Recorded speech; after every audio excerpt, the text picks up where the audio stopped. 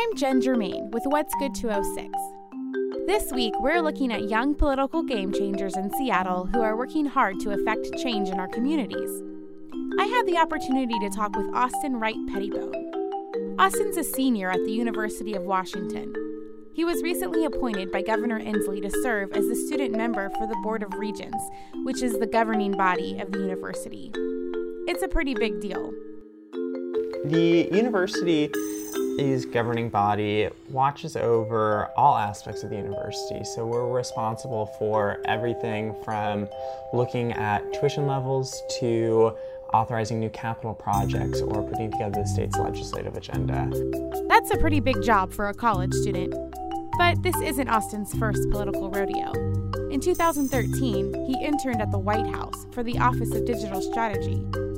One of the projects I was involved in was putting together a guest list for my office for the White House Easter egg roll. For those of you wondering what in the world an Easter egg roll is, it's a traditional event held at the White House every Easter.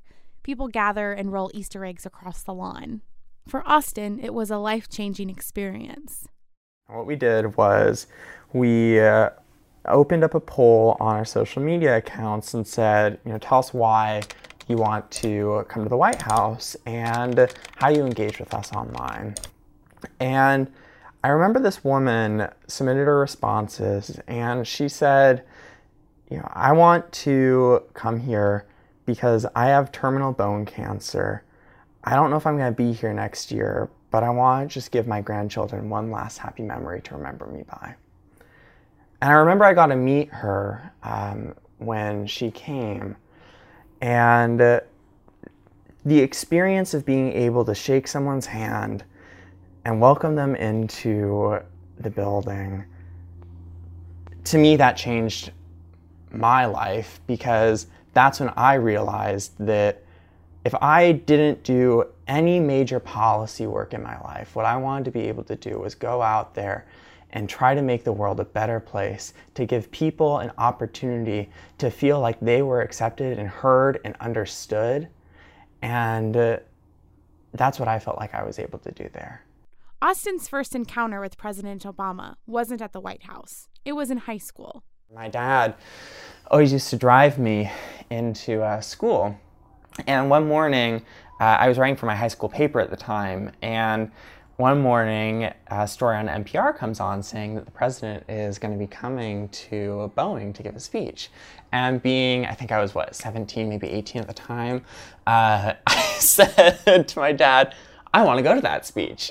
And he said, well, good luck with that. I said, no, really, I want to go to that speech. So I get to school, I go online, I find the number for the White House press office, and I give them a call. And I said, I'm a high school reporter. I heard the president's coming. Can I come to this speech? And I think they were a little shocked. But, lo and behold, I got credentialed. And I went to the speech. And I saw the president at Boeing Field. And it was amazing just to sort of say oh, hey, just pick up the phone and go call someone and, see that you can be a part of that opportunity that was a lot bigger than you were experiencing just as a high school student in a suburb. That's what got me hooked, is seeing what happens to your own sense of self when somebody else takes a chance on you, and then trying to give that experience to other folks. And he's been working on doing just that. In 2015, as the Director of Government Relations for UW Student Government, he successfully lobbied state legislators to lower the cost of college tuition. We put together a report called Meet Us in the Middle, where we said that college affordability could be achieved when a student would be able to work their way through school again. And we calculated it out. And it actually was over 40 hours a week to afford the tuition at the university, as well as the associated fees if you were working at minimum wage. 40 hours of work a week to afford school. According to Austin, Washington State community colleges received a 5% reduction in tuition. UW and WSU received a 5% reduction in the first year and a 15% reduction in the second year. The rest of Washington's colleges received a 5% reduction in the first year, going up to as much as 20% in the second year. We've all been impacted by the various changes that are going on in our state. We've all felt that college isn't affordable, or it's really hard to be able to work your way through school. But it's when you go and you tell that to somebody, when you ask for that meeting with your state legislator, you're able to share your story about how I've tried to work my way through school, but I've not been able to, and I really want to. I want to work for my education. Can you help me? Well, I think they said yes then. And I think they said yes because we had a chorus of voices coming together to really show that college could be affordable if we made the effort to make it so.